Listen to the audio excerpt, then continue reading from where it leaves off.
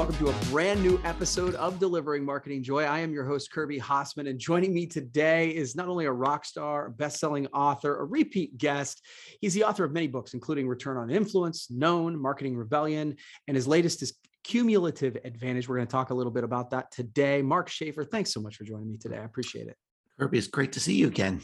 Great to see you again, too. And I really did enjoy this latest book. I want to talk about this cumulative advantage.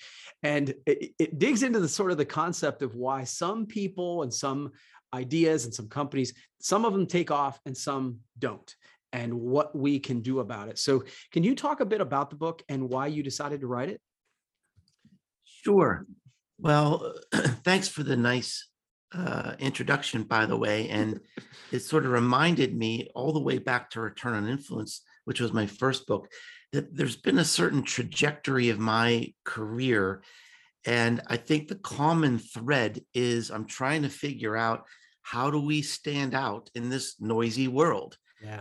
You know, Return on Influence, which was the first book on influence marketing back in 2012, I sort of made a statement that power in the world is shifting from media companies to us, that we can create content just as you're doing right now. Right. And that we're on the cusp of, number one, an important new trend, an important new factor in marketing, that the power is moving to the people, not the media companies.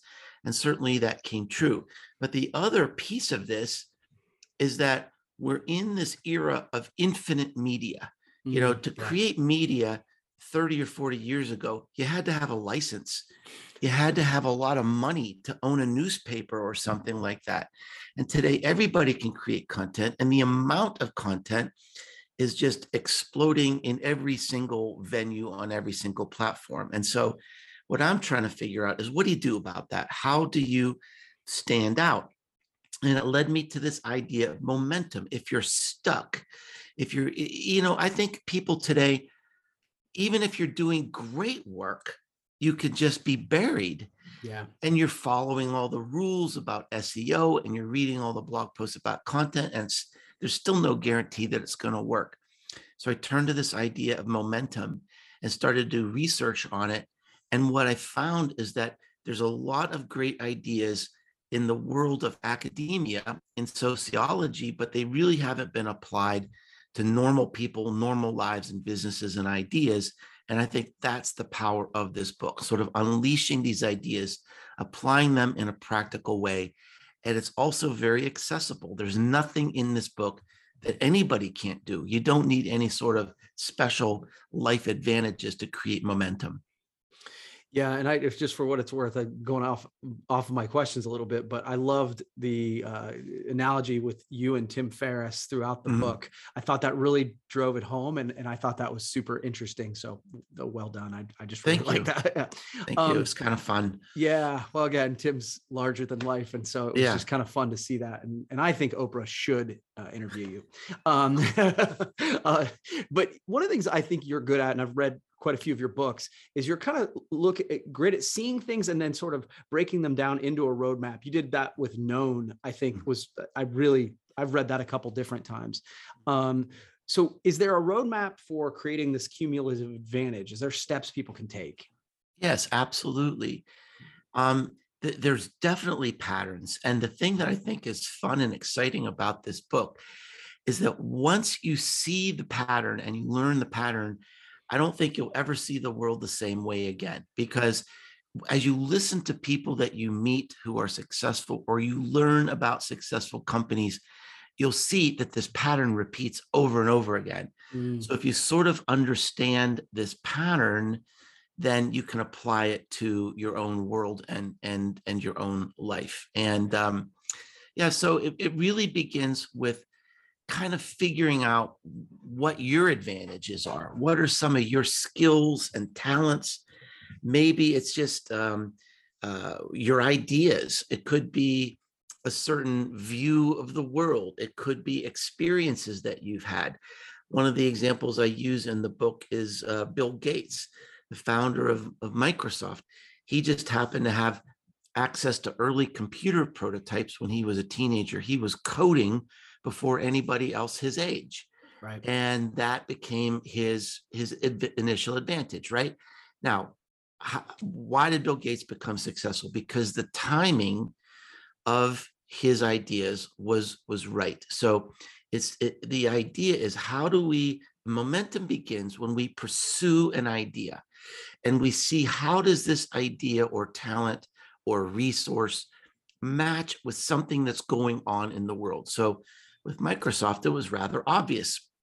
Bill Gates had ideas for operating systems and software in a time when the world needed that. So the momentum really begins when you can apply your advantage to what I call a seam, which is a fracture in the status quo. Let me give you just a little example ripped from the headlines. I saw recently that Hallmark greeting cards, they announced that they were getting out of the e-card business. And I looked at this sort of stupefied. Everybody's going to e-commerce. They're moving away from it. Now that's a shift.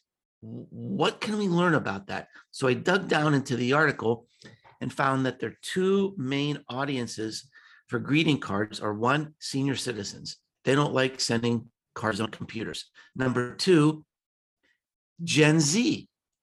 Wow, this is sort of an epiphany. Gen Z loves to send cards, but they don't want e-cards. They want artisanal, handmade cards. Now, if you're an artist and you love making cards, I'd start a TikTok channel about making cards, right? That's a shift. That's something, you've got a talent. You can create cards. You're artistic. Now apply that to this seam and boom, that's how momentum is created. And these new shifts, these seams are opening constantly, every day.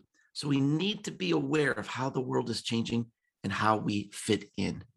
Yeah, no, that's really, and the concept of the seam was one that struck me. But the other thing that you talk about, and I've heard you, and I'll even say preach about this in both Known and in this book, is you talk about consistency. Consistency is the way to break through. It's sort of the magic bullet that people miss. So why do you think consistency is so important? Well, from a marketing perspective, one of the things that I think a lot of people overlook is that buying habits they are habits. It's hard to change people's minds. It's hard to get them to go out of their routines and buy something new. And so the goal is to become a habit. Now, someone wrote me recently, they said, Mark, I start my day with you. I get my cup of coffee. I open my email to see what you've blogged for me today.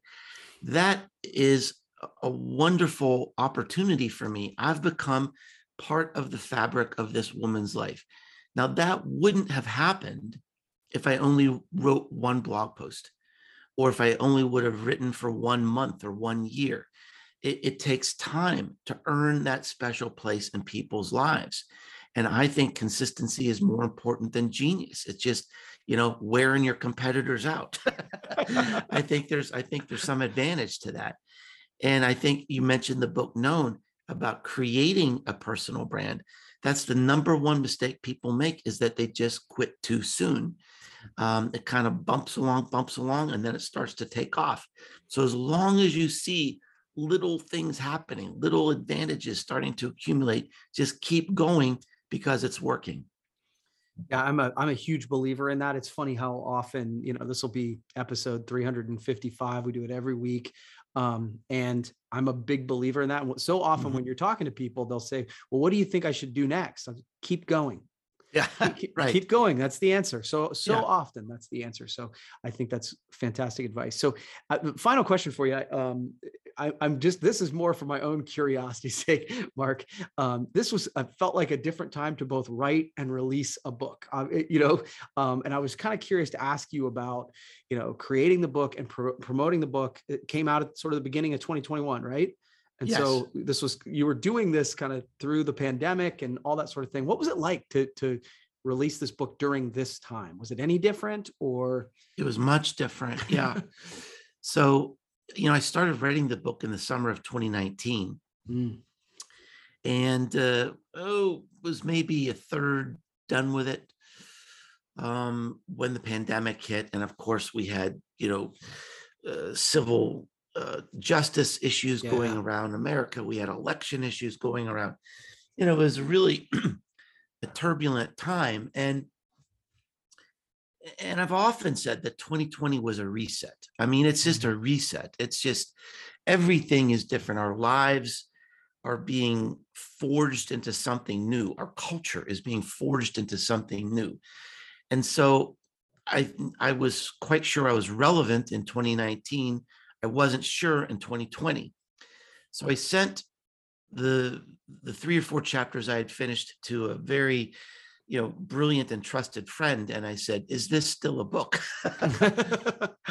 And he wrote me back and he said, yes, this is not only still a book, this is your legacy. This is your best book. And I think it's especially needed now.